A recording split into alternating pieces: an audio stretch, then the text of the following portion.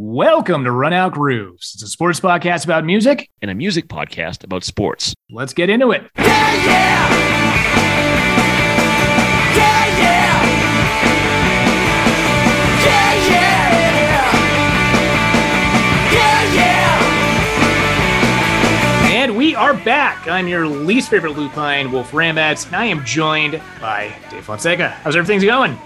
What's up, Wolf? I'm excited to talk about some hoops. Oh yeah, on the pod today, the NBA regular season has tipped off.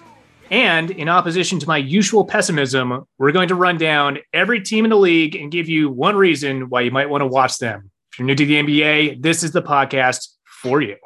Let's take a quick break, and then we'll see how long we can go before devising a scheme to get Victor Wembanyama to the Spurs. Want an inside look at the music industry? Join Corey, Curtis, Holly, and me, Aaliyah, as we interview music professionals and go over hot topics in the industry.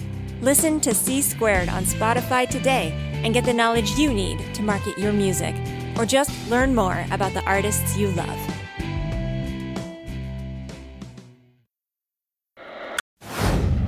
Hello. This is the Correction Bot 9000. This podcast was recorded on October 23rd, when the biggest story in the NBA was Draymond Green punching Jordan Poole. In the time since, the Brooklyn Nets suspended Kyrie Irving for promoting an anti-Semitic movie and refusing to apologize and disavow it. Former Charlotte Hornets forward Miles Bridges pleaded no contest to a felony domestic violence charge. And the San Antonio Spurs cut Josh Primo for exposing his genitals multiple times to a Spurs employee. I will link to stories about all three in the liner notes. Pablo Torre and David Dennis Jr. breaking down the Kyrie Irving suspension on Debatable, Diana Moskovitz reporting on Josh Primo, and Tom Lay on Miles Bridges.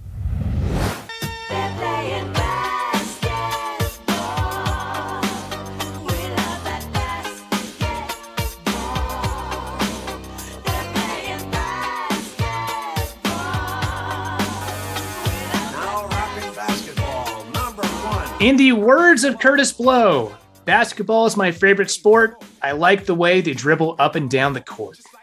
So we're going to start our NBA We're talking preview. basketball. We're going to start our NBA preview by dribbling out one reason to watch every team this season. To help move this conversation along, Dave has employed the time-tested podcaster technique of contriving a complex tier system. Dave, take it away. Well, Wolf, with the start of the NBA season, I've got money on my mind. See, the NBA isn't just a league, it's a society. And just like any society worth its weight in fiat currency, this one's rigidly divided by tiers that are almost impossible to traverse. Sure, the wealth trickles down, but only after it's had a few knee surgeries. So today we start with the one percenters, teams that not only have generational wealth, but a healthy asset outlook for the future. Just like the wealthiest folks that have so much money they start getting stuff for free, these teams are loaded with more talent than they know what to do with. So in this tier, I have the Denver Nuggets, the Golden State Warriors, who are the defending champions, the Los Angeles Clippers, my Boston Celtics, and maybe Wolf's Boston Celtics, I don't know, and the Milwaukee Bucks. So Wolf, for starters, what do you make of my tier, and what are your thoughts on these teams that inhabit it? Yeah, I guess we should say that at the end of this, we're going to pick a League Pass team for me because I need somebody to root for this season. So you're not doing the Celtics this year. I mean, if you can sell me on the Celtics, I'll be a Celtics guy again. Let's take a look at this tier, and let's go ahead and start from the bottom up. So one of the teams you got here is the Milwaukee Bucks. This is a team that I probably disagree with being in this top tier the most, just because I think that while the system works, the guys are old. My pushback here is that we're doing, I think, something kind of clever here by doing our season preview 1 week into the season. So we can get a sense of kind of what's happened a little bit and really track a better trajectory for each team. And one thing I think the trap people fall into when they're making their season previews is they just start listing guys who could get 15 points on any given night on a team. And the more of those guys a team has, the more excited people get about them. Now, Milwaukee does not over-index in this category, but I think they've got really solid coaching. They've got a tested system that has already won them a championship. And I think most importantly, they do have the best player in the world in Giannis. So I think they're going to figure out a way to run that system throughout the season. I think it gets them to 55 wins pretty easily without overstressing their best player. And when it comes time to actually win games in the playoffs, I think their system is going to outweigh some of the talent that they'll come up against. That's my reason to watch Milwaukee, and that's why I have them in this tier. Yeah, I agree with your reason to watch. I mean, Giannis is just an incredible player. He's going to do something that you'll never see somebody do on a basketball court, maybe, before or after. Knocked away and stolen. Here's Middleton. Giannis trailing the lob. Oh! Giannis Antetokounmpo for Chris Middleton. I hear you. I just think that, Chris Middleton, Brooke Lopez, at some point, the human body's got to start breaking down. Sure. And, maybe this is going to be the year, but the East seems pretty free and clear. So, maybe they can take it all the way to the finals again. Speaking of a team that was in the finals, the Boston Celtics, they were the finalist out of the East last year. Jaylen Brown and Jason Tatum look absolutely unstoppable to start the year. I think the reason to watch this team is that I think these guys might be kind of up next.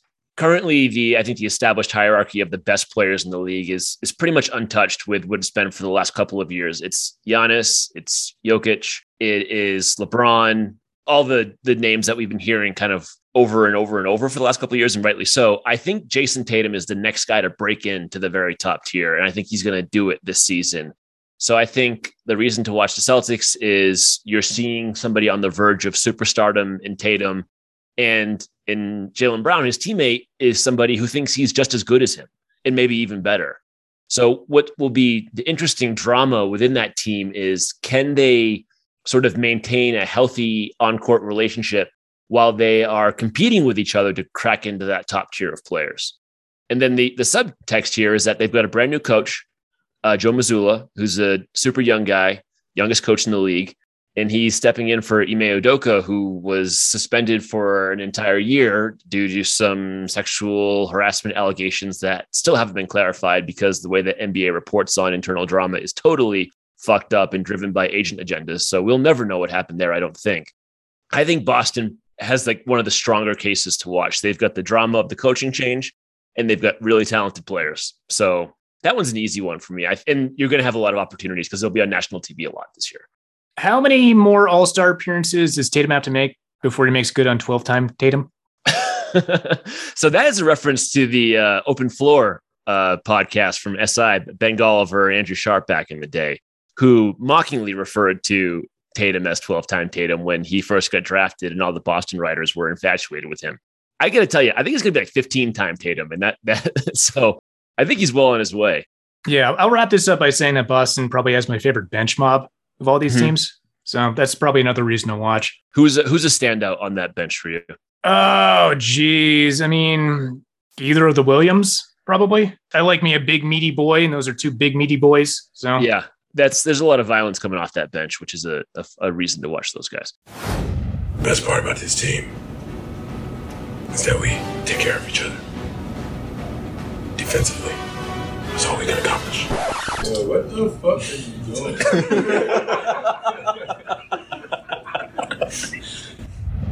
Moving on to, I mentioned before, a bad way to do previews is to just look at a roster and list off how many 15 points a game guys they have and then determine if they'll be good based on that.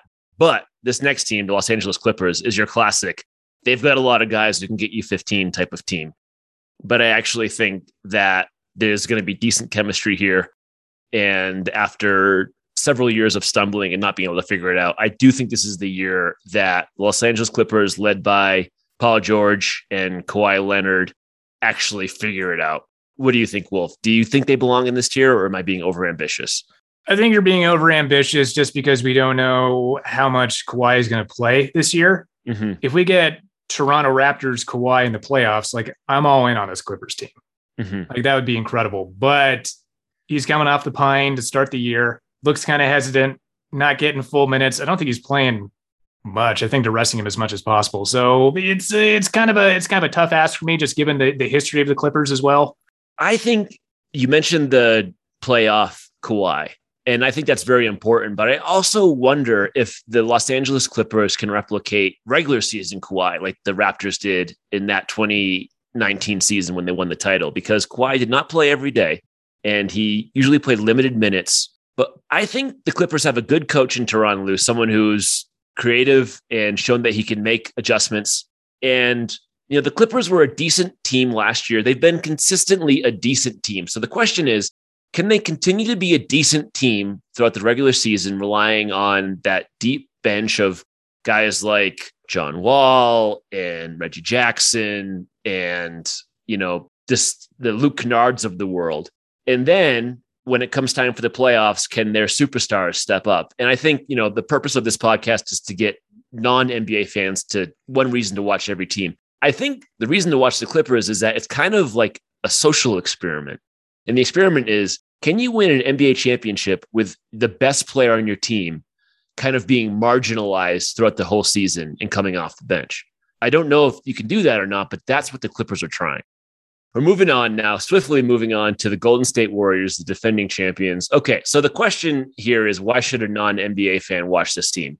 From a purely basketball point of view, this is the team that, in my opinion, plays the most beautiful basketball. They refuse to sort of like give in to the contemporary style of running pick and roll, pick and roll, pick and roll. Much to the chagrin of their fans, they continue to kind of run this open, spread the floor, pass the ball around, find the good shot offense. So that's the basketball reason. And it's led by Steph Curry, who is one of the greatest shooters of the greatest shooter of all time, not one of the greatest shooter of all time. And Klay Thompson, who is one of the greatest shooters of all time. And they've got talent and competence all over the roster. Now, to the non-basketball reasons, I am captivated by what's going to happen with the Draymond Green drama with this team. For the uninitiated, Draymond Green, and it was caught on camera, and this video was published by TMZ, punching teammate Jordan Poole in the face. Why did he punch him? Well, probably because Jordan Poole just signed a huge new contract while Draymond is awaiting to come to terms on a new contract for himself. Probably not going to get one now. We've seen this happen before with the Golden State Warriors when Draymond Green was feuding with teammate Kevin Durant throughout the entire season back in 2018-19. So he's at it again. Can the leadership and talent of Steph Curry override the undermining influence of Draymond Green? I think that's the narrative question that's going to drive the entire Golden State season. I guess my two big reasons for why people should watch this team is going to be one, Steph Curry. Curry splits the defense behind the back, fires a three. Oh, he puts it in! What a spectacular move! And it's the largest lead of the game. My second thing is that what a fascinating team of like tertiary players. Not only do you have Wiggins, who was a former number one draft pick, who kind of salvaged his career in Golden State, but you have James Wiseman coming off the bench, who's a number 2 pick. Oodles of talent. Like, does that guy put it together? And Jordan Poole's coming off the bench. And Jordan Poole is probably like going to be your 6th man this year. Yep. And then you've got the other lottery picks from a season ago, and Moses Moody and Kuminga. I mean, it's like I've never seen a team that has been kind of divided between two generations so cleanly. They've got the old guard in Klay Thompson, Steph Curry, Draymond Green, and Andre Iguodala, who are all vital parts of their numerous championship wins. And then they've got Moody, Kuminga, Wiseman. And then you could say Poole and Wiggins are sort of like linking those two eras of the NBA, at least. You don't often see teams like this. You don't see multiple guys kind of sitting under the learning tree of existing Hall of Famers on a single team. So they're fascinating in a lot of reasons. We're kind of lucky that a lot of the most fascinating teams are also the best, because if you are, a casual fan, you can see these teams on a Thursday night on TNT pretty frequently. Finally, the final team in the top tier, and this is the one that I actually think I might have been overambitious with, is the Denver Nuggets. Before, I said that Giannis Antetokounmpo is the best player in the NBA. The best guy on this team, Nikola Jokic, makes a good argument for himself. He is, the reigning MVP, 2-time MVP. He's kind of like a mix of Giannis and Curry, in that not only is he dominant, top player in the league, but he's also one of the most fun players to watch too. Like, totally inventive, totally unique. Doesn't play like anybody else. Jokic underneath the Porter. Hey! Wow. Puts it in there. Wow. And coming back for Denver are two players who were injured last year, but were pivotal to their their run during the bubble season back in 2020. We've got Jamal Murray and Michael Porter Jr., who might be the most interesting player in the league, given he's played so little, but the glimpses that we've seen are totally intriguing and seem like they could be the missing piece to a championship. So what do you make of Denver? Am I overestimating their chances? Do they belong in this top tier, or are they a lower tier squad? I think they're a lower tier squad. They're kind of in the same wait and see boat as, maybe a Bucks for me. Mm-hmm. They kind of have the reverse problem as the Bucks, where I think the Bucks pick is overambitious because the players are old. I think the Denver pick is overambitious because we have these two young guys in Jamal Murray and Michael Porter Jr. that's coming back from serious injuries. And we don't know how they're going to be. Also, we don't know if Michael Porter Jr. is good. We know he is an elite shooter, and especially for his size. We do know that, but we don't know how that functions over the course of a full season in playoffs yet. That's the real question, is can he apply those talents consistently, I think is the question with MPJ. Right, because his CV so far is one good playoff run, right? Right. Yeah. That actually raises a question for me. Going back to those bubble playoffs in 2020, this is when the NBA season was paused due to COVID, came back several months later in the late summer into the fall, and all the games were played in sort of isolation, no fans at Disney. And we saw offensive performances from players that have not been matched since. And some of the players who were the most impressive during this time were Denver Nuggets players, particularly Jamal Murray, who put up several 50-point games, and MPJ, who was the most consistent he's ever been. My question to you is the bubble, was that the realest basketball has ever been, or was it the fakest basketball has ever been? That's a tough question because those were practice games, right? Just due to the atmosphere. Mm-hmm. No one's in the arena, so the pressure's kind of off. I remember I used to have a friend that was a big Indiana Pacers fan, and his frustration was with Jonathan Bender. He was called a practice squad legend because I guess Jonathan Bender would just shoot everyone off the court during practices, and then when it came game time, he would just absolutely fall apart, be a total non-entity. Yeah. I'm wondering what would happen if we took all the guys that we wanted to have be good, your Jonathan Benders and your Anthony Randolphs, and we put them in the bubble. What does that team look like? What's interesting to me is I think it was very pure and very real basketball because there were no distractions. So you were seeing everybody at their best. But the reality is that distractions are part of being in the NBA. You're never gonna have an NBA season without distractions. So it's tough to assume anyone will be able to replicate the performances they had in that situation. All right, you ready for the next tier? Yeah, let's do it. Okay, we're moving on to what I call the easy come, easy go tier. This is the new money. Folks who lucked into some assets they could spin into long-term prosperity or blow on a weekend bender, which is NBA for signing James Harden. So in this tier, we have Dallas, Philadelphia, Brooklyn, Minnesota, and Phoenix. And just to kind of clarify what I mean by this tier here, these are teams that have superstars and they could propel that into something long lasting, but I could also see it just as easily falling apart this season. So let's start with Dallas, who I haven't had a chance to watch much this year. All I know is that they have an MVP contender in Luka Doncic, and somebody that is already establishing himself as one of the all-time great players. And it might be early to say this, but some folks believe he's making a run for one of the greatest players of all time already in just a few short seasons in the league. Oh, stolen by Doncic, a three!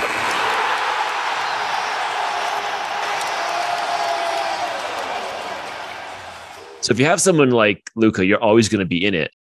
That's the reason to watch, because he is a phenomenal player. He has the sort of passing ingenuity and creativity of someone like Jokic, but the scoring ability of a guard like, James Harden. The question is he going to want to continue to be on a Dallas team that is maybe just a middling contender given the rest of the roster? What do you forecast for them this year? Do you see them going back to the Western Conference Championship, or are they going to be outclassed as the West gets stronger? I kind of felt that them making it so far last year was kind of fluky. The way that LeBron James was consistently in the finals every year from 2010 to 2020 was they figured out how to build a team around a guy who needed to have the ball in his hands at all times. And it didn't necessarily require like the biggest talent in the league, but what it required was consistent role players who could play defense and shoot the ball. And I think I'm just not sure that Dallas has locked that in yet. And I don't know if Luka has like the consistency and comfortability with the roster around him to just trust that he can, penetrate into the lane and blindly kick out to someone who's going to consistently hit a 3-pointer yet. If they figure that out, then there's no reason that he can't have a run like that, considering how talented he is. But I'm going to wait and see because I don't think they have it yet. Right. Of all the teams we talked about so far, if there's going to be a buyer at the trade deadline, I think it's the Mavericks. And what's for sale might actually be very suited to them because if, maybe we're getting too deep into the details here for the super casuals, but if Indiana is offering up Buddy Hield and Miles Turner, that's precisely what Dallas needs. Okay, we touched on these guys a little bit before Philadelphia. I still have them in the higher tiers. Listen, they've lost early in the season, but they've been playing the cream of the crop so far. So I watched the Philly-Boston game, and I just wrote down in my notes, Philadelphia is going to be excellent against bad teams. And I think that's how they're going to get to 50 wins. Defensively, it's going to be trouble because they have to play James Harden a lot of minutes, and he is still an awful defender. He will double at the wrong times. He is caught ball watching consistently. And so that's going to be hard for them. And they're also going to struggle because they've got two of the most fantastic players in the league. That's undeniable. James Harden, for as much as, NBA fans like to shit on him for constantly hunting fouls and always being out of shape and sort of like contributing more to, the strippers of his community than to his teammates. Like, he is a very creative player who knows how to get 30 points easy every night. The problem is also on this team is two-time MVP runner-up Joel Embiid, who's also a fantastic interior player who can also put up 30 easy every night. But these two players are incompatible. One of them needs to fundamentally change how they play basketball in order for this to work. And the question is, if either of them does that, do they just suddenly become not that elite of a player anymore? And the whole thing just spirals out into mediocrity. I don't see a path beyond, second round contender for this team. Yep. I think they'll make it to the playoffs just because the East is that weak again. But it's kind of tough when you have two players that in their prime are MVP caliber, and the make or break for this team is like, does Tyrese Maxey make the jump? I think a situation that a lot of mediocre teams find themselves in, when you start listing sort of like the all offense, no defense scoring guy as like the difference maker for your team, that's when things are in trouble. The questions you're going to ask yourself, like, is our backup center good enough? That's a good team question. Do we have enough defense off the bench?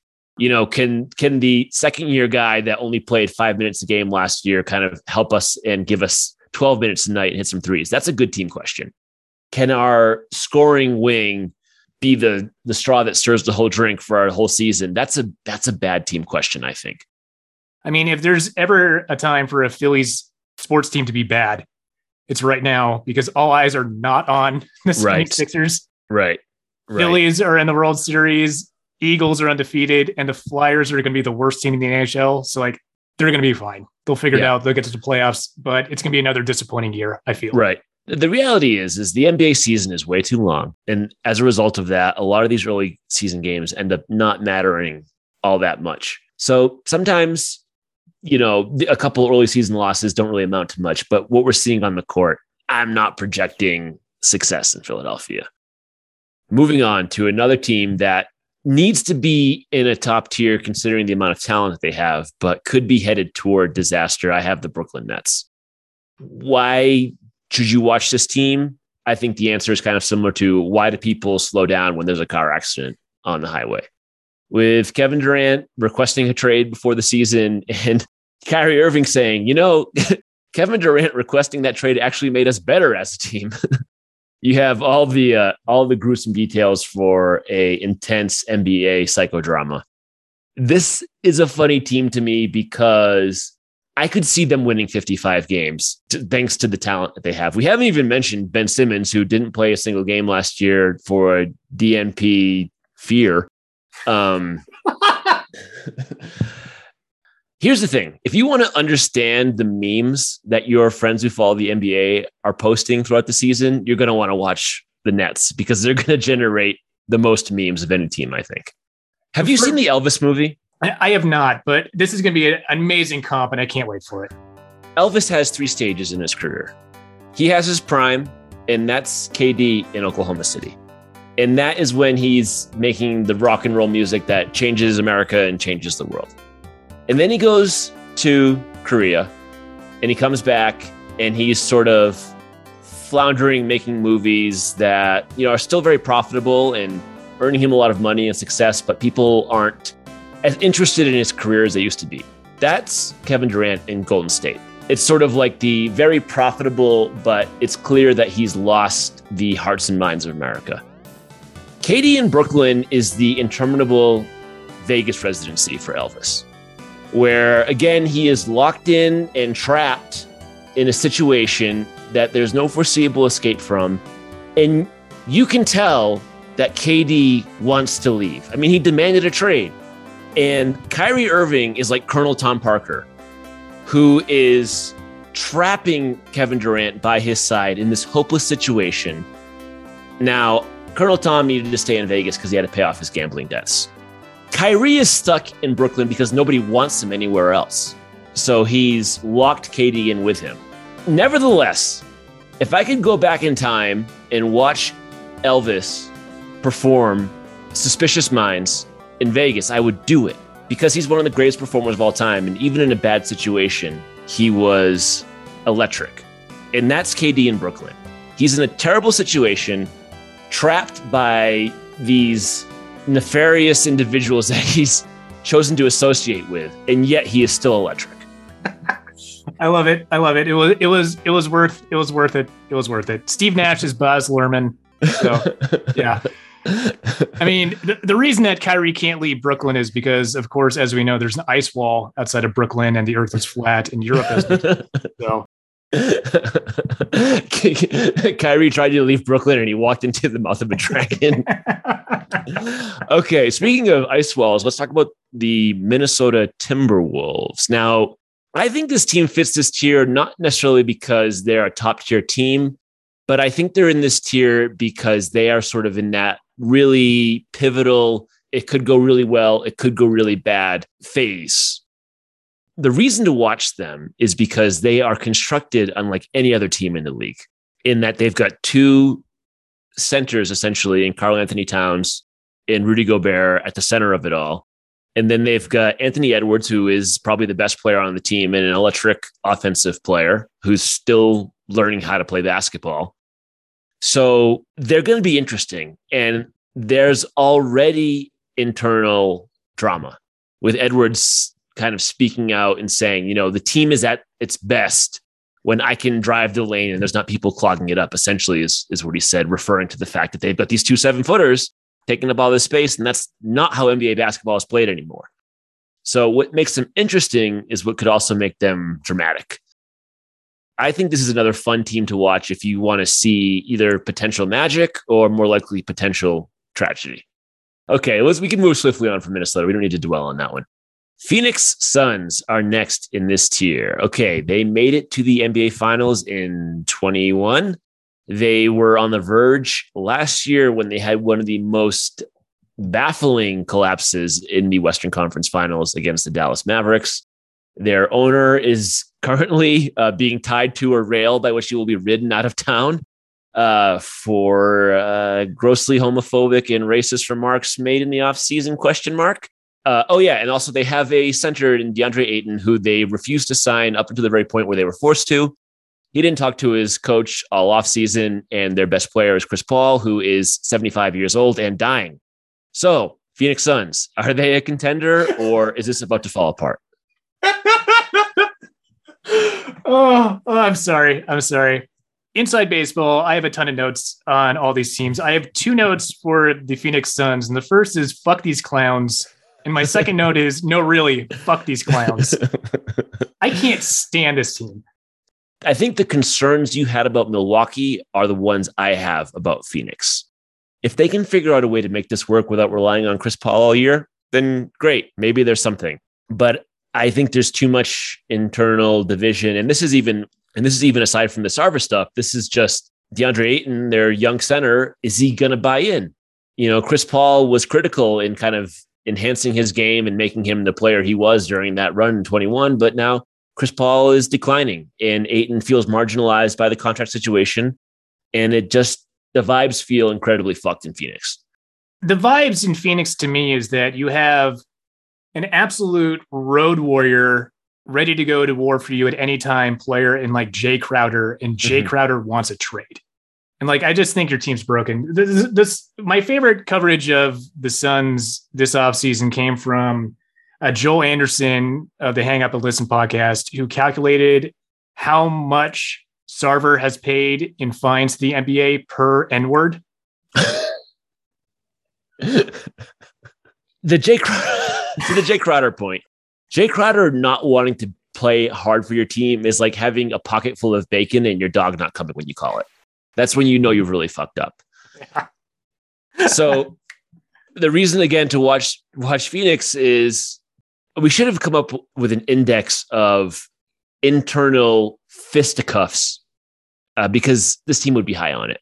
Somebody could like throw a towel into someone's face and then like drop an elbow on them on the bench at any time for this team, which has happened in Phoenix before. Shout out to Robert Horry. Yeah. So if you want to see the best point guard of all time punch a player who could drop 70 at any moment in the dick, that's reason to watch the Phoenix Suns. All right. You ready for our next tier? Let's do it. I'm calling this the GameStop gang. They don't really come from money, but they still believe you can climb the economic ladder with a little luck and a lot of leverage. The future may not always be bright, but at least it's not dull. And in this tier, I have Cleveland, New Orleans, Atlanta, and Memphis. So basically, this is the up next tier. I don't think they're ready for contention this year because they haven't shown it. But these teams have talent, and if this was the Final Four, I wouldn't be incredibly shocked. I agree with all these teams except the Pelicans. And I guess we'll get to the Pelicans when we do team by team breakdowns. But yeah, okay. I would actually. So let's start with the Pelicans. Give me your thoughts, because I'm curious, because this to me, they're my surest bet in this tier. So I'm curious what you think potentially doesn't work there. Zion. Is it health? Is it just about health? Does Zion stay healthy? So here's the interesting thing. Let's imagine this team never had Zion Williamson, and they had just gone on the run they went on last year with their stars, Brandon Ingram and CJ McCollum, and their super defensive all-star rookie, Herb Jones. Coming into this year, would you think this is a solid team that could like be a contender, even without considering Zion? Play-in team without. Okay. All right. So last year felt like luck, and you think they are dependent on a great Zion season to be great this year. Okay. So then let's talk about Zion, because we've talked a lot about the top players in the league. And this guy, I think, is sort of hanging over everything like the sort of Damocles, because if he is able to play, 70 plus games at full health and develop an understanding of the game that players get into their third, fourth season in the league, is there any reason he can't be the best player in the league? Best player is probably strong, but I think like top 10, definitely. A few people have noted already. He is the kind of player who does the same thing over and over again. You know what he's going to do, and yet it's impossible to stop it. And that's him going to his left, scoring with his left hand in the paint. But as we alluded to, he's not played much. He's been hurt most of his career, and it's because he's huge. He's massive. He would stand out on a football field. If he was a left, outside linebacker for a football team, you'd be like, that's a big guy. Who is that guy? And yet he's playing basketball. Like, how many games has Zion played in his professional career? Let's want to do a quick over-under? Yeah, I'm going to say, let's set the over-under at 70. Okay. I'm going to go under. Yeah, I'll go over just so we have an over, but I think you're right. Okay. I'm going into his game log on Basketball Reference right now.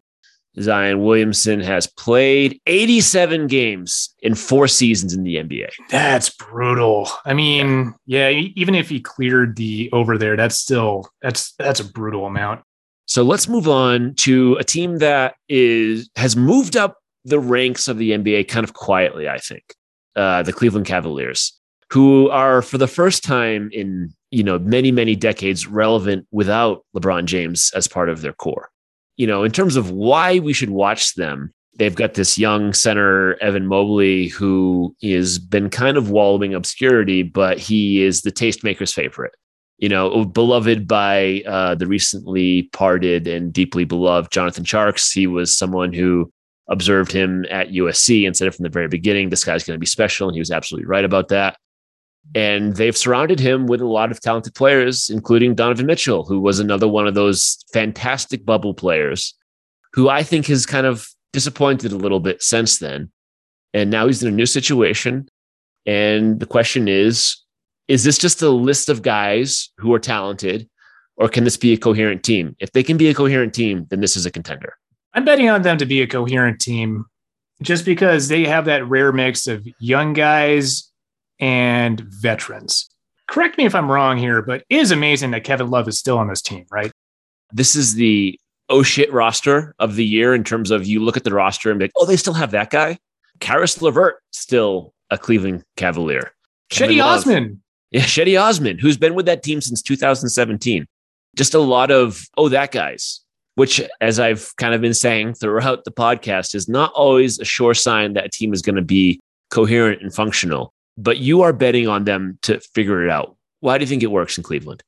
I don't know. Like, you just have a certain vibe with some teams that it's like, it's their time. And I just feel like it's Cleveland's time right now. And I feel like the East is like, this is going to be like as wide open for them as it's possibly going to be. And I love that they took that big swing at the fences. They pick up Donovan Mitchell. I also found it hilarious that the Knicks did not get Donovan Mitchell. So, I kind of got to go for the Schadenfreude angle there. Okay. But I'll have more to say on that when we get to the Knicks. Yeah. But I mean, they have guys like Jarrett Allen, who I love Jarrett Allen. Like, I love that guy's motor on the defensive end. Like, if you love blocks, like Jarrett Allen is like your dude. He looks and they also have the prettiest player in the NBA, Ricky Rubio. Yeah. Change your face. Ricky Rubio. Yeah. Be happy. Alexi, change his face. Be happy. Enjoy. So do you got them penciled in for the second round at least this year? Or would it be a disappointment if they don't go that far? I don't know if it's a disappointment if they don't make it far, but I definitely think they're making the playoffs. And I think they're going to be one of the top 4 teams in the East. All right. Okay. Moving on. The Atlanta Hawks. Now, this is a team that I think is really highly leveraged because they gave up a lot of assets several years ago to get Trae Young. I mean, they passed on the chance to take Luka Doncic to take Trae Young. And they also, traded a bunch of assets this offseason to add friend of Trae Young, DeJounte Murray. So now they're locked in. This is their roster, like it or not. This is who the Atlanta Hawks are for a while. In terms of reasons to watch them, Trae Young is a guy who is talked about so often for what he's not. Because what he's not is not Luka Doncic.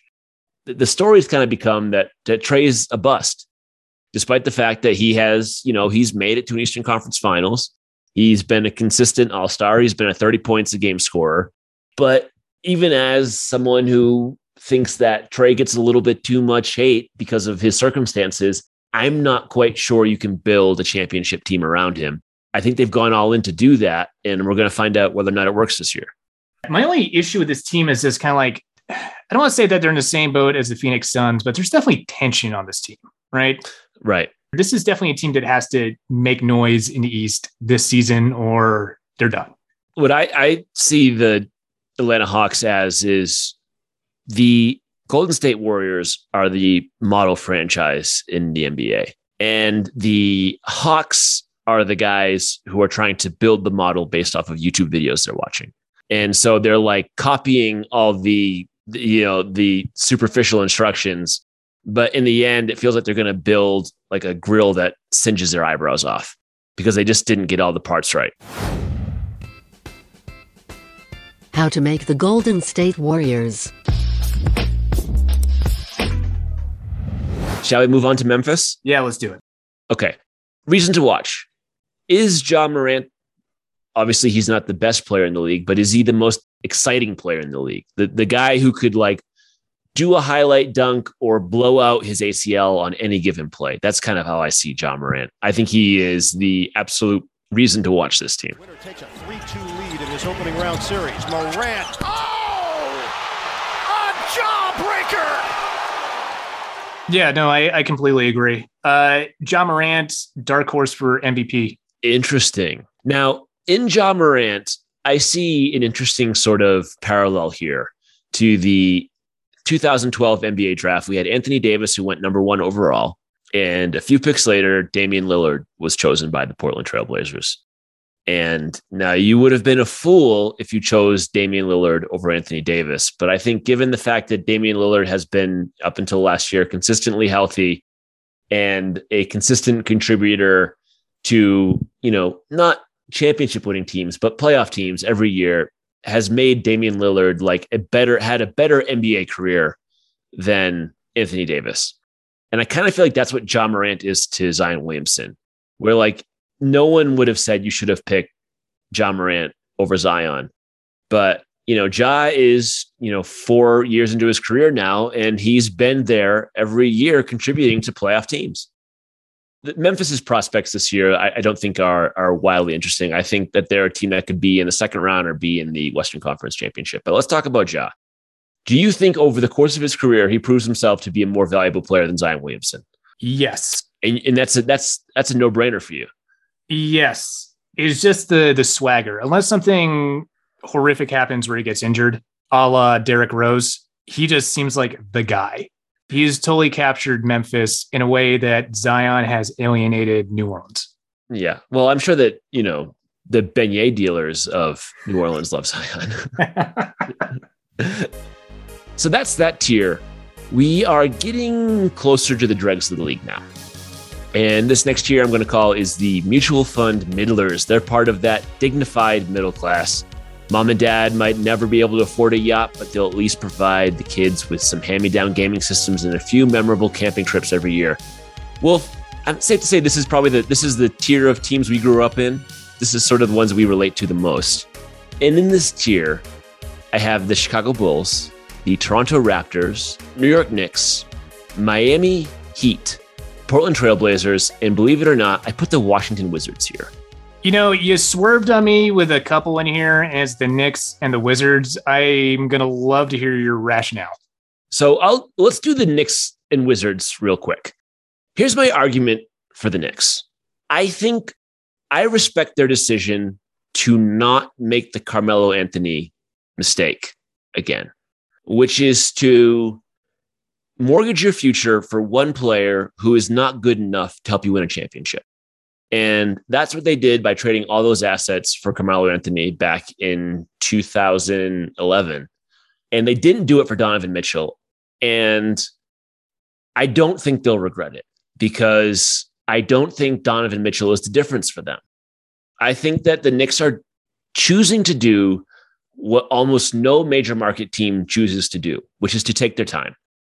And I see them winning between 38 and 42 games, getting into the play-in tournament and helping, their young players, RJ Barrett, accrue important experience and rolling the ball forward one more year and getting a little bit better. But that's okay.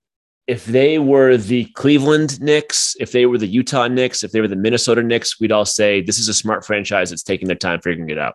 Because they're the New York Knicks, there's this expectation that they're going to do the most audacious thing possible at any given moment. And I kind of respect the fact that they didn't. I agree with your take on the Donovan Mitchell trade. Donovan Mitchell wasn't going to make a difference for the Knicks. I disagree with your long-term outlook for the Knicks. This is going to be a bad team this year. I don't think they're making the play-in. You see them less than 38 wins? Oh, definitely. Okay. I don't think this team works. And I don't think Jalen Brunson is going to be the guy that drags them to a play-in spot. So where do you see them ending up? Like a 30-win team. Okay. So is there any reason to watch them this year other than Nick Schadenfreude? Well, Nick Schadenfreude is the reason to watch the Knicks, because no other fans in the NBA suffer quite like New York Knicks fans do. I think they suffer entertainingly. Yes. And if you want to have an insight into all the New York Knicks jokes, like, this is the team that you should follow. I should say that Dave and I also kind of obsessed with like bad teams. Yeah. There's a certain bonding exercise that you get with a bad team that you don't get with a good team. Right. This is going to be a bad Knicks team. Maybe that's the reason you should buy in. Yeah. Rooting for a bad team is like being a fan of a really underground band.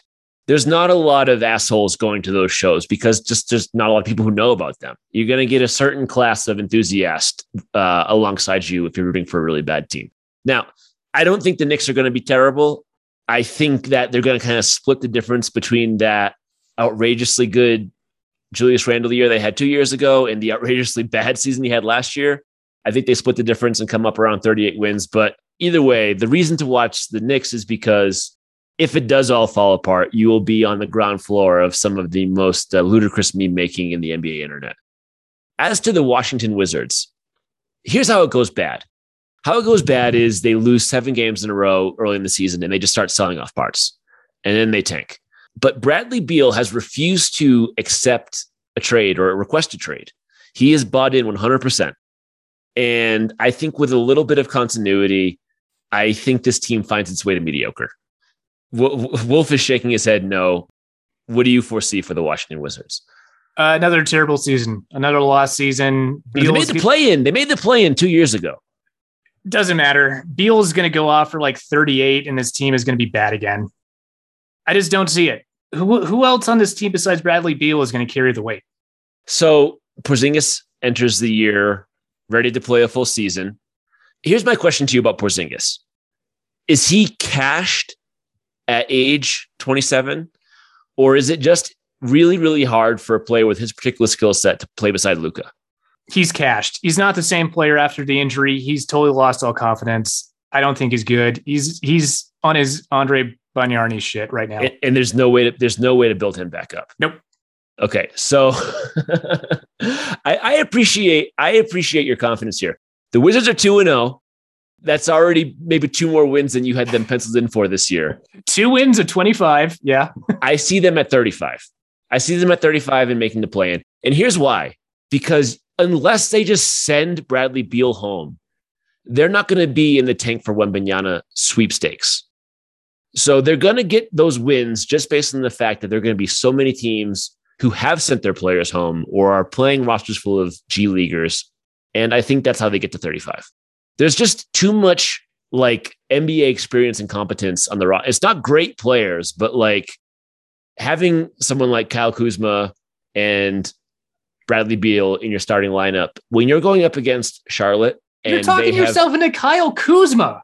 It's about who they're playing against this year. It's about these teams that are going to be literally throwing games. And Washington can't throw games because they can't send Bradley Beal home. He won't allow it. He's not Shai Gilgeous-Alexander. He's a 30-year-old who is going to play a whole season. I don't think they have to scheme for that because I think Beal's usage is going to be so high, he's not going to play the full season anyway. You think he's going to get injured? Oh, yeah. What odds would you give me on 33 wins for the Washington Wizards? Oh, man. Oh, jeez. Like, what do you want me to do on the podcast when they hit 33 wins? This is the question. It's funny because we like all the same stuff. So I can't pick out like some random album and make you review it because you probably just like it. So I'll find something embarrassing that Wolf has to do if the Wizards win 33 games, more than 32 and a half games. And likewise, you'll find something embarrassing for me to do if they win less than 32 and a half. Yeah. We're virtually shaking on it right now. Yeah. I mean, this is like the same team as the Knicks to me, except that there's no history of success in Washington. At least the Knicks have like Leon Rose, like steadying the ship. Again, I point to the fact that they made the play-in 2 years ago and half the league is intentionally trying to lose games this season. And I don't think they'll be in a position to do that. If Bradley Beal was a traditional superstar, he would have shot his way out of town already. Instead, he signed this massive extension. And so they have the misfortune of having their best player trying this season, which a lot of other teams in this category aren't going to have. So I think makes me think Washington might be mediocre. Hello, welcome to Wizards Watch. The Washington Wizards are currently 5-6. They need 28 more wins before Wolf feeds himself into a wood chipper. All right, the rest of the middle class here. You want to talk Portland, Miami, Toronto, or Chicago? Who's up next? Let's do Chicago first. Okay. Here's my question to you while we stick on Washington. Why is it assumed that Chicago is going to be, say, above the Washington, New York tier? They have better players. So we're referring to, obviously Zach LaVine, DeMar DeRozan, Vucevic. So you think that like what happened last year was not the result of sort of just like over-indexing on effort in a league where most teams don't try hard every night, and there's a recipe for consistent success here. Yeah, I think the reason that you gave for why Washington's going to be good, in that there's too much NBA talent on that team, is why Chicago is going to be good. Like, I don't think they're going to be like good, but I think they're going to be better than the other teams in this tier. What do you have them penciled in for in terms of the range of wins? Like 45 to 50? You think 45 to 50? So that's where those 10 extra wins, that's where the 10 win difference is for Washington, because I've got Washington at around 35 and I've got Chicago around like 38, 42. But if you see Chicago as a 50-win team, those wins have to come from somewhere, and it makes sense to take them from Washington. But this is the team I see falling off.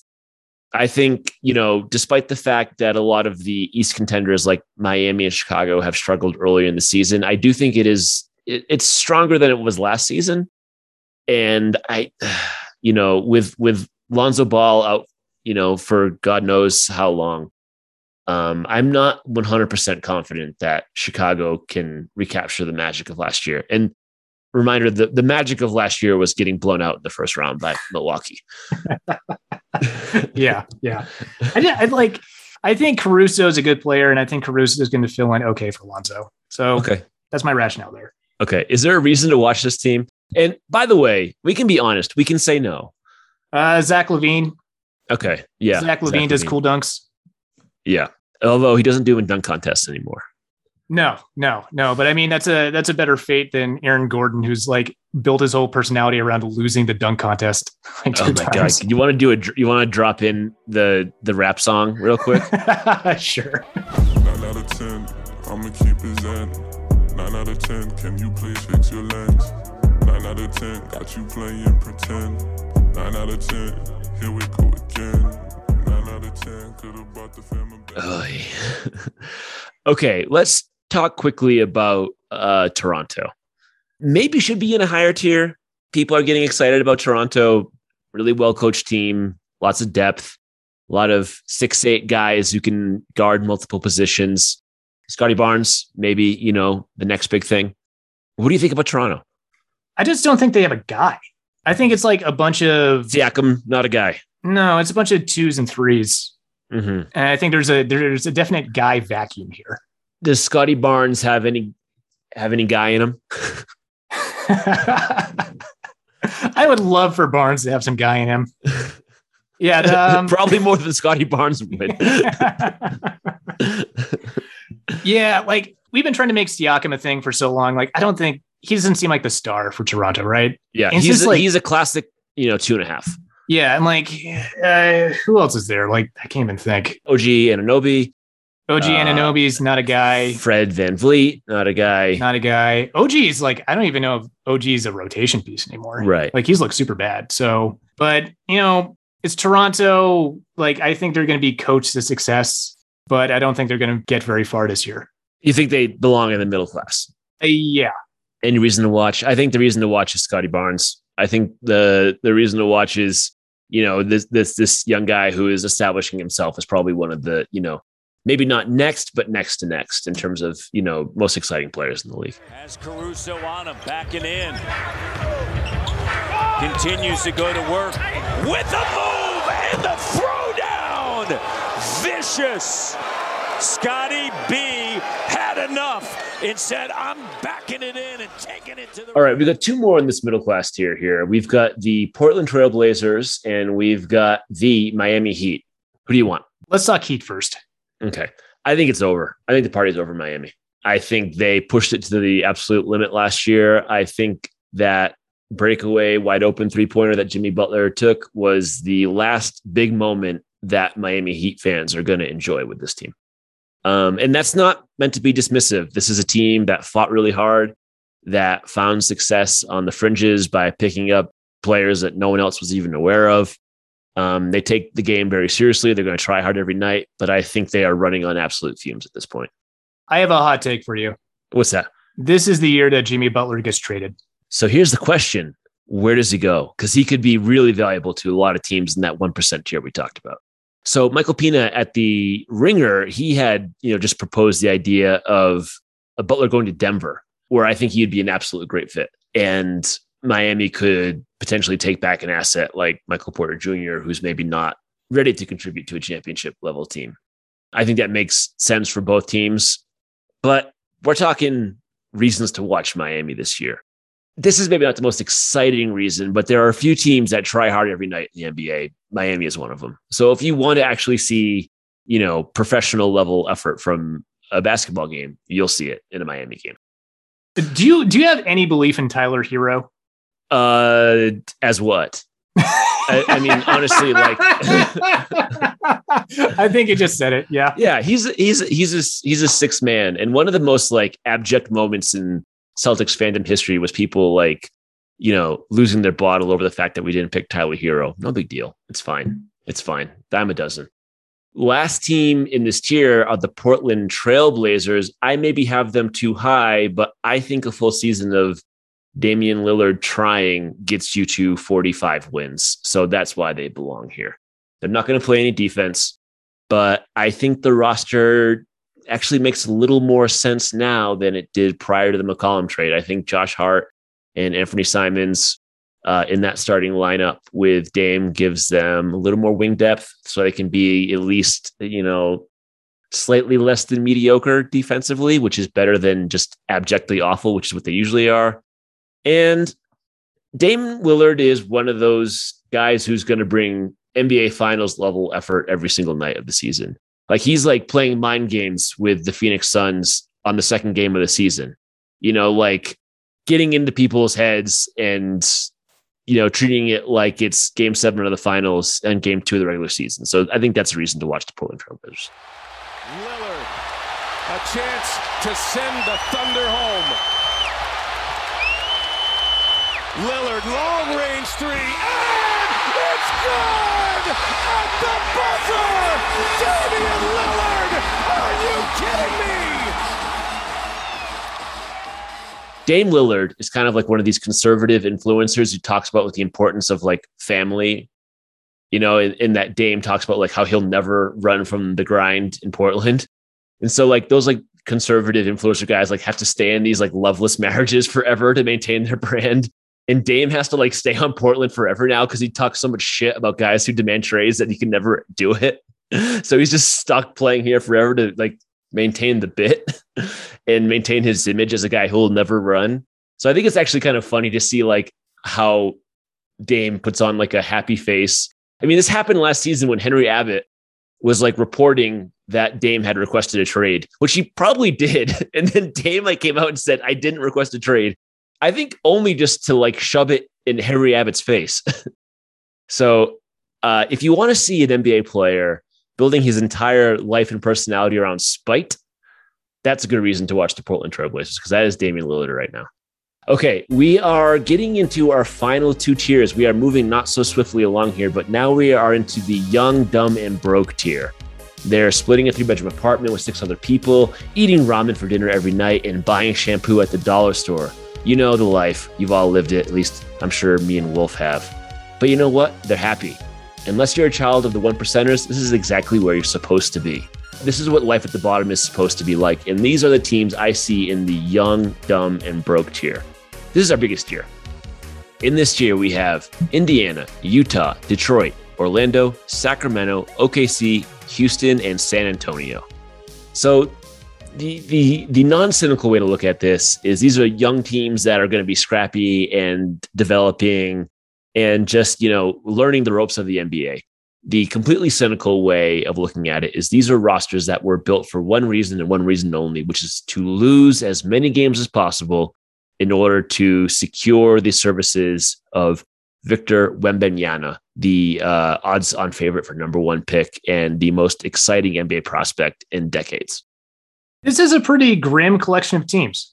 Does the fact that they've all been kind of competitive early in the season say anything to you, or is it just the weirdness of the early season?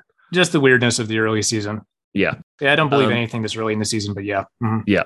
The real outlier here is Utah, who's already taken a couple wins early in the season, much to everyone's surprise. We were all kind of sure that they would be the loseriest of losers this year. The Utah Jazz are currently 10-3 and are first in the West. Karl Malone has started working out. John Stockton has fortified himself in a bunker because the vaccine is still killing 1.5 million athletes a day. We have been talking about these teams for quite some time now, and this is a very big tier. So let's just rapid fire these. Give me your one sentence thought on each of these guys as I run through them. Do you have those ready? Sure. Okay. Indiana. Watch because of Halliburton and because they're going to trade Miles Turner and Buddy Hield. Right. I would add to that Mathurin is another reason to watch. Hand the keys over to Mathurin and Halliburton. They should be a fun, bad team. Utah. Don't watch this team. Danny Ainge stacking assets once again. They're going to literally shun players who make more than 40% of their shots. Detroit. I kind of sneaky like this team. Me too. And I'm kind of interested to see how Cade grows, Cade Cunningham. I think he is developing in semi-obscurity into one of the most potentially important players in the league. Someone you can build a winning team around. Orlando. This one could go either way, right? They could be like a team of young dudes that kind of like fire on all cylinders and make noise. They got Paulo Banchero, number one pick this season, who looks like great so far. Yeah, looks like an NBA player. Yeah, so, that's not a guarantee at the number one pick anymore. I have a question as to if they can figure out what is going on in the backcourt there. Cole Anthony, Jalen Suggs, Markelle Fultz, do any of those guys sort of distinguish themselves as someone you can hang a hat on? Probably my biggest weakness is believing that Markelle Fultz can be a starting NBA point guard. I really, really want it to happen. I don't know if it can, but if it did, it would make me very happy. It's tough because I want the redemption story, and he's had such a tough career so far. Right. And I want it to happen so badly, but yeah, I don't know. I'll be rooting for them, and they're high on my potentials of league pass teams for Banchero and for the human factor of rooting for Markelle Fultz, who, if you, again, we're kind of trying to split the difference here between people who like the NBA and people who are trying to convince to like the NBA. Markelle Fultz, former top 3 pick in the NBA draft, never really got a chance to get his career started because he had this weird sort of like half shoulder injury, half like total anxiety blockage that made him forget how to shoot a basketball. He had to go through this intense like relearning period where I think his shooting coach was dating his mom. Oh, damn. It just got really weird for him, and I think he's slowly but surely building his life back up in the NBA, and I hope he can figure it out.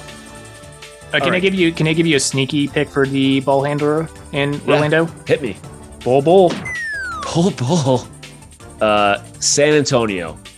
You know what? Skip this one. Don't watch the Spurs this year. Don't watch the Spurs, but don't be surprised if Pop drags his team to like 30 wins.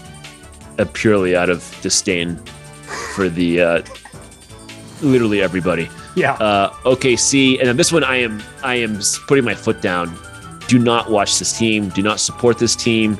Do not allow Sam Presti to continue what he's doing, which is running a money laundering scheme in a basketball jersey, pretending to have a long-term plan when he really has just built a jobs program for himself where he can never win any games ever and propose it to the fans as a long-term plan. I feel very strongly about this. Danny Ainge rebuilt his teams while putting a passable product on the court. And Presti does not do that, which I find really frustrating. I mean, like, it's money laundering. It's just like, it's a total front. I mean, he has secured his position by selling these fans on these magic beans that are going to sprout 1 year from now. And then next year, it's one more year. And the next year, this could all work out in the end. But like, even the greatest possible fulfillment of this style of running an NBA team has culminated in what? The Philadelphia 76ers, a team that we've both predicted to totally fall off the shelf this year. Counterpoint, Poku. Counterpoint. Next year, what if they have an entire starting lineup that's over 7 feet tall? That could be fun. It's going to sound like, you know how when a bunch of coat hangers fall off the rack in the closet and it makes that weird kind of like skeletal jangling sound? That's what it's going to sound like when the OKC roster is running up and down the court. Love it. Love it. Okay, moving on. Houston. Don't know what to do with this team. I think they're kind of in year 2 of a process, and they could be more feisty this year, but still not ready to do anything. They're going to suck, but I would recommend watching them because it's just a team of dudes that jump high. Mm-hmm. And that's awesome to watch. So that's why watch Houston, because jumping is cool. Sacramento. I think the biggest mistake everyone made in the offseason was predicting this team to be good this year. They are the classic, lots of guys who can give you 15 but have never contributed to winning in any way. I think they're going to be disappointing and bad again. I think they're a 28-32 win team, and that's it. Can we talk real quick about a team that's not here? Maybe we're able to parlay this into our final tier. Let's do it. Charlotte. That's right. Okay, Charlotte. They belong in this tier too. Cursed, totally cursed. Cursed off season, really bad. Oh man. So here's my question for you: who trades more players, the Indiana Pacers or the Charlotte Hornets? Of all the players who are on one of these abject teams, the one that can contribute the most to a contender, despite his horrendous hairstyling choices, is Gordon Hayward. So I don't think Charlotte trades the most players, but I think they could get the most back. I think Hayward's gone. I think Terry Rozier's gone too. Of all these teams here, these middlers, Indiana, Utah, Detroit, Orlando, Sacramento, OKC, Houston, San Antonio, Charlotte, is there any one of them that's worth watching this year? Any one of them that should be put on someone's league pass list? We had hinted at Orlando or Detroit. Are those the two? Yeah, I think so. I would have favored Detroit over the two if I had to pick one. Yeah, I think watching a handful of Detroit games, you can get in on the ground floor of the Cade Cunningham experience, which I think is going to be a good one. All right, we're on to our final tier here, and I'm calling this the Dad's Accountant is Bernie Madoff tier. On the surface, they had it all the trappings of a luxury lifestyle, summers in the Hamptons, winters in Tahoe, the full faith and trust of the Chinese Communist Party and Genie Bus. But despite the seemingly perfect exterior, something disastrous was brewing beneath the surface. And the two teams here are the Los Angeles Lakers, and I put the Brooklyn Nets back in this tier because this is where they actually belong. They're not a fringe contender. They are a disaster waiting to happen. We've talked about Brooklyn. What the hell is going on in Los Angeles? Who knows? This is like the greatest mystery of our time. It is shocking to me that a team with two of the 15 best players in the league, in LeBron James and Anthony Davis, could potentially be the worst team in the league. Like, they're not a contender in any way. They're not a play-in contender in my mind. I don't see 30 wins here unless something drastically changes. Now, the Lakers have done this at least 2 times in the past, and both those teams were passable. The Karl Malone, Gary Payton, Kobe Bryant team made it to the finals. Mm-hmm. And the Steve Nash, Dwight Howard, Kobe team at least made it to the playoffs. What this team reminds me of is after Kobe Bryant tore his Achilles, missed a season, and then was given an enormous 2-year contract extension in which he came back and played meaningless basketball, in which all that was accomplished is Kobe Bryant added to he polished his legacy. And that's what I see happening here. We have a sort of collection of useless rotation players that aren't going to be developing or part of the long-term plan in Los Angeles in any way. And they might continue to strip themselves of assets in order to appease LeBron James, but there's no future here. All that's happening is LeBron James is going to pass Kareem Abdul-Jabbar as the all-time leading scorer this season. There's nothing else happening here. There's no future. There's no plan. There's no vision. It's just, we had LeBron James. Because we're in Los Angeles, he wants to be here. But nobody stopped to think about how to construct a basketball team around him. I mean, the frustrating thing is, this is a team that won a championship, and they had the roster around LeBron. If you look at all the guys that are no longer on this team that are succeeding in other roles on other teams, like, it is supremely frustrating. So it's partly that they lost They lost some really important role players. The other part of this is the Lakers won that championship in that bubble season, which we've referred to several times throughout the podcast, which we have said was realer than real in some ways, but fake in other ways. But something that was certainly unique about it was that Anthony Davis was playing out of his mind and hitting mid-range jump shots, which since then he has completely lost the ability to do altogether. So beyond just the fact that the roster is abysmal around LeBron James, is that Anthony Davis is not the player he used to be. And he's still very good, but he's not the type of player he was that allowed them to be dominant during that playoff run. Let me ask you this. If this team is LeBron, Kyle Kuzma, Alec Caruso, and Josh Hart, plus whatever center, how much better is that team? Zubac was a member of this core. Right. Who's playing serviceable minutes for the Clippers right now. Right. I think it's better than this team.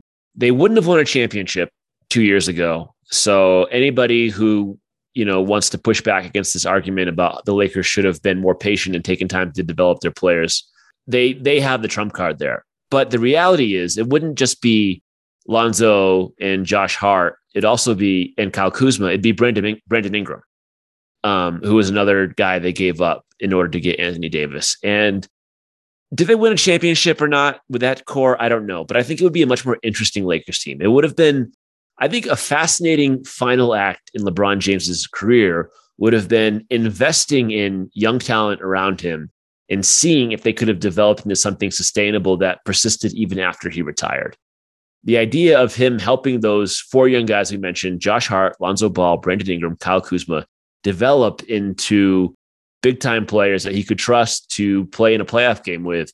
To me, that's much more interesting than mortgaging it all for Anthony Davis winning a title in a COVID-shortened, no fans allowed in the arena championship, and then immediately disintegrating. I would have been curious to see him take the other path, the more long-term, patient, sustainable path. My counterpoint to this is, as a long-time Russell Westbrook hater, this fucking rules. Yeah, that's the thing. It's like, as a diehard Celtics fan, the thing I root for the most is the Celtics. And the thing I root for the second most is for the Lakers to be abysmal. And they have come through a lot the last 3 years. I mean, they did win that title during the pandemic year, but since then it's been a nightmare. There's no plan. They're not going anywhere. And they might see trading for, those guys like Gordon Hayward and Buddy Hield and Miles Turner as the escape plan. So you mortgage the future again by trading first round draft picks. And what does that get you? Get you 45 wins and then out in the second round? I mean, be my guest, I guess. Our final point of business here, who am I going to follow as a League Pass team this year? Okay, so when you're picking a League Pass team, there's a couple of things you want to take into consideration. Number one, of course, is just entertainment factor. Number two, they have to have a limited number of national games, so you actually get the bang for your buck and you're not blacked out. And you want to have young players. You want to have someone who I think is going to be sort of outside of contention. So you can actually, a lot of these teams, you'll be able to just catch them in the playoffs. So you're going to get a team that you're going to get sort of the most important part of their year, which is the regular season. I think the top contenders here are Detroit. I think Cleveland is a contender, even though they're going to be making it to the playoffs. They're not going to have a ton of national games. Memphis, because of Ja. And I would put Orlando in that tier as well, because of all their young guys and because of Banchero. As a person that came of age watching the Celtics in the 80s, I can't believe I'm saying this. Give me the Pistons. Yeah, I'm right there with you. This is gonna be like pure basketball. Yeah, I think this is a team that's gonna be trying every night, but gonna be coming up against the limits of their potential and not quite succeeding. But I think you'll be able to learn a lot about basketball by watching them, by seeing how they succeed and how they fail. And you get to see Cade, who is a maestro. Let's take a break and then we'll be back with recommendations.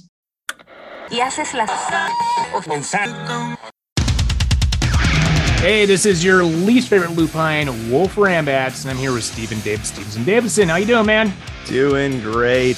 Hey, so we got a podcast called the Plague Rages Podcast. It is a heavy metal podcast where two heavy metal writers talk about music. And Steve, Dave, like, what kind of shenanigans do we get up to? Oh, you know, we like wax poetic about our sad dating lives. Did you have any other hobbies other than listening to metal? Gen B, bad news. Bad news. Talk about what our new favorite tracks are. I have no shame saying this, that End of Time is on my list of dumbest songs that have almost made me cry. Oh, dude, Future Cars.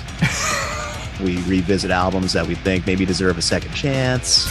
I've been regretting this Yeah, all that good stuff. So if you'd like to check that out, you can hear us at plaguerages.substack.com.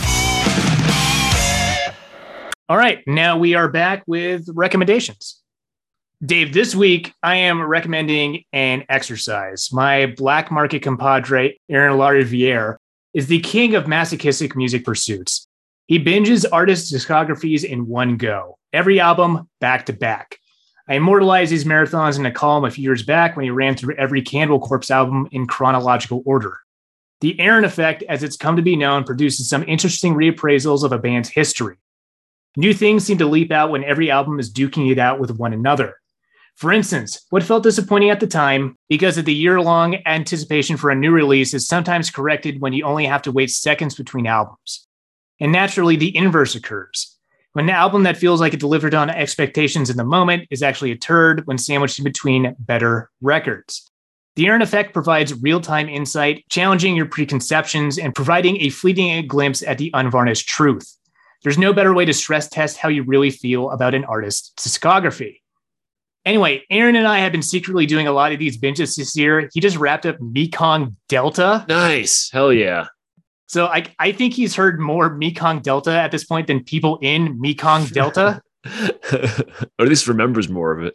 Yeah. So I plan on using these binges to correct holes in my musical knowledge. Thus, I have been listening to every album by The Cult, a band I really only remember thanks to their singles and singer Ian Astbury's collaboration with Boris. So the question was, if I like the vibe of She Sells Sanctuary, is there anything else in the catalog for me? Is The Cult actually a great band that I've been missing out on? Well, Dave, let me tell you, if you walk up the 999 steps to the Cult mountaintop where I now sit, wizened, with a beard that's as long as I am sagacious, I will tell you that The Cult sucks. But somehow, some way, Bob Rock rescues this band from themselves twice. First on the classic Sonic Temple, which is basically goth Queensryche doing a bar crawl with Skid Row. Second on Beyond Good and Evil, which is the band's answer to Nickelback. I've left my Cult binge with a new appreciation for Bob Rock. Who would have thunk it? Anyway, if you're curious about the Cult, buy a Greatest Hits compilation and thank me later. This is the wisdom that can only come with the binge. All hail the Aaron effect. All right. Well, this week I want to talk about an album that is definitely rightly generating a lot of love and buzz, at least on my corner of the internet. It is Mother of Graves, Where the Shadows Adorn. And this is melodic doom death. And let's cut immediately to the bone. If you like melodic doom / death metal, you'll like this.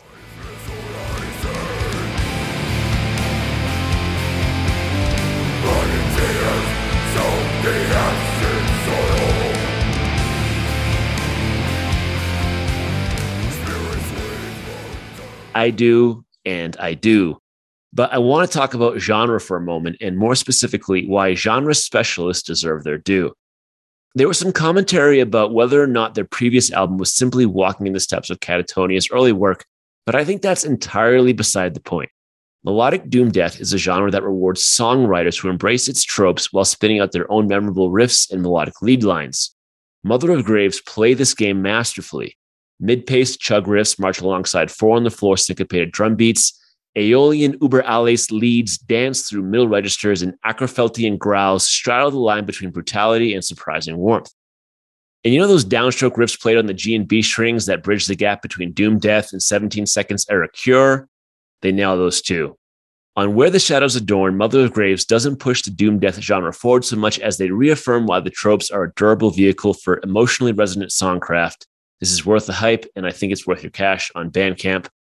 So this is a band that deserves love. I also don't think they terribly need it from me, considering how everyone is going gaga over this band right now on metal Twitter. And that's great. They deserve it. They are awesome. They seem like really cool guys. I hope that they get 10 times the success that they have right now. But it made me think about an album I don't have anything written for this, but I just want to talk about it with you.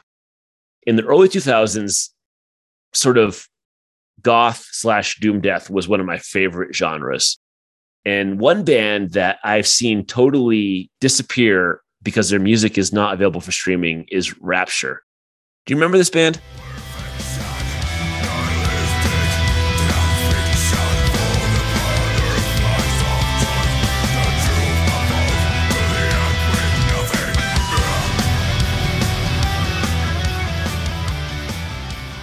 Hell yes. Rapture started off as a melodeath band. Yeah. Right. Sort of in the same league as bands like November and Charon. They kind of really competent, super solid chops, but not shreddy. Right in between that Discouraged Ones and Brave Murder Day catatonia. I mean, unabashed worship of those albums.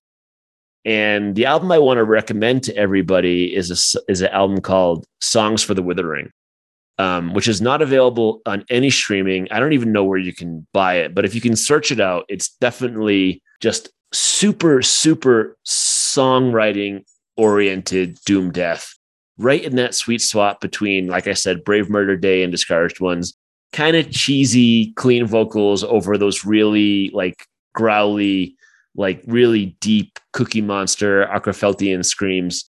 And it bums me out so much that this is a band that is totally lost to history, because in the summer of 2005, I listened to this band nonstop. It was like the only thing in my CD player. But this kind of music, I consider it a songwriter's genre, because you don't need to innovate. You don't need to push it forward. You just need to use the tropes that it provides to kind of fill out the chord progressions, those downstroke riffs, and the really kind of like weepy melodic leads. If you know how to write that kind of stuff, you can do it over and over again and it never gets boring. One funny thought about Rapture. First off, Finland, like what a place. Yeah. The music that Finland produces it blows my mind considerably. If Norway is Mario Brothers 1 and Sweden is Mario Brothers 3, Finland is Mario Brothers 2. It's you know what I mean? It's like superficially there's like it's associated, but it's so weird and different and like bizarro. Yeah, definitely. Like Rapture's definitely got those like amorphous leads, like all throughout their catalog. The funny story I was going to talk about with Rapture is just like how funny it is which metal bands make it and which don't. I remember when Swallow the Sun came out and I was like, oh, they're just doing a Rapture thing. Well, I hope that works out for them. Everybody loved that. Every so often, an album like this will come out and people will go all in. Swallow the Sun, their debut album, is an example of it. Daylight Dies, Dismantling Devotion is an example of a doom death album that everyone lost their mind over. November's Doom, American doom death band that hit that sweet spot. It's awesome that it's happening for Mother of Graves right now. They deserve it. They're so fucking awesome. I wish it happened for Rapture too. Yeah. Because I nothing would make me happier than getting a new album from them every 2 years. Yeah. Unless they had gone the Catatonia route, then I wouldn't be so interested. Yeah. That's a great pull. I love that one. Yeah. Good stuff. Yeah. All right, cool. Yeah. So bottom line, check out Songs for the Withering by Rapture and check out Sonic Temple by The Cult. I love it. All right, Dave, where can people find you and what else is going on? All right. You can find me on Twitter at Dave Fawns, and you can find Ancient Enemy on Bandcamp, ancientenemy.bandcamp.com. Still plenty of downloads available. Not running out at the download depot. Yeah. No. Plenty of good streams available, folks. Oh man, I'm just gonna plug my Linktree. I finally have one of those. I'm at W Rambats, so just go to my Linktree. All my garbage is there. I don't click on some stuff. I don't know. Make me feel better.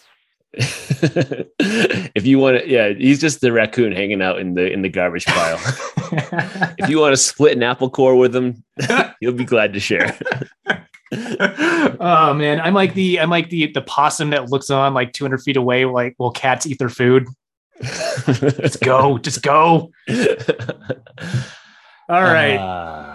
That is it for us. Our theme song is Welcome by New Sweet Breath. You can find that banger on its 1996 full-length Demolition Theater. You can find more of Greg Markle's amazing music at gregmarklemusic.com. You can subscribe to Run Out Grooves on your podcatcher of choice. Leave us a rating and review, please. If you like us, share us around. If you'd like to drop us a line, you can email us at runoutgroovespod@gmail.com. For Dave Fonseca, this is Wolf Rambats signing off.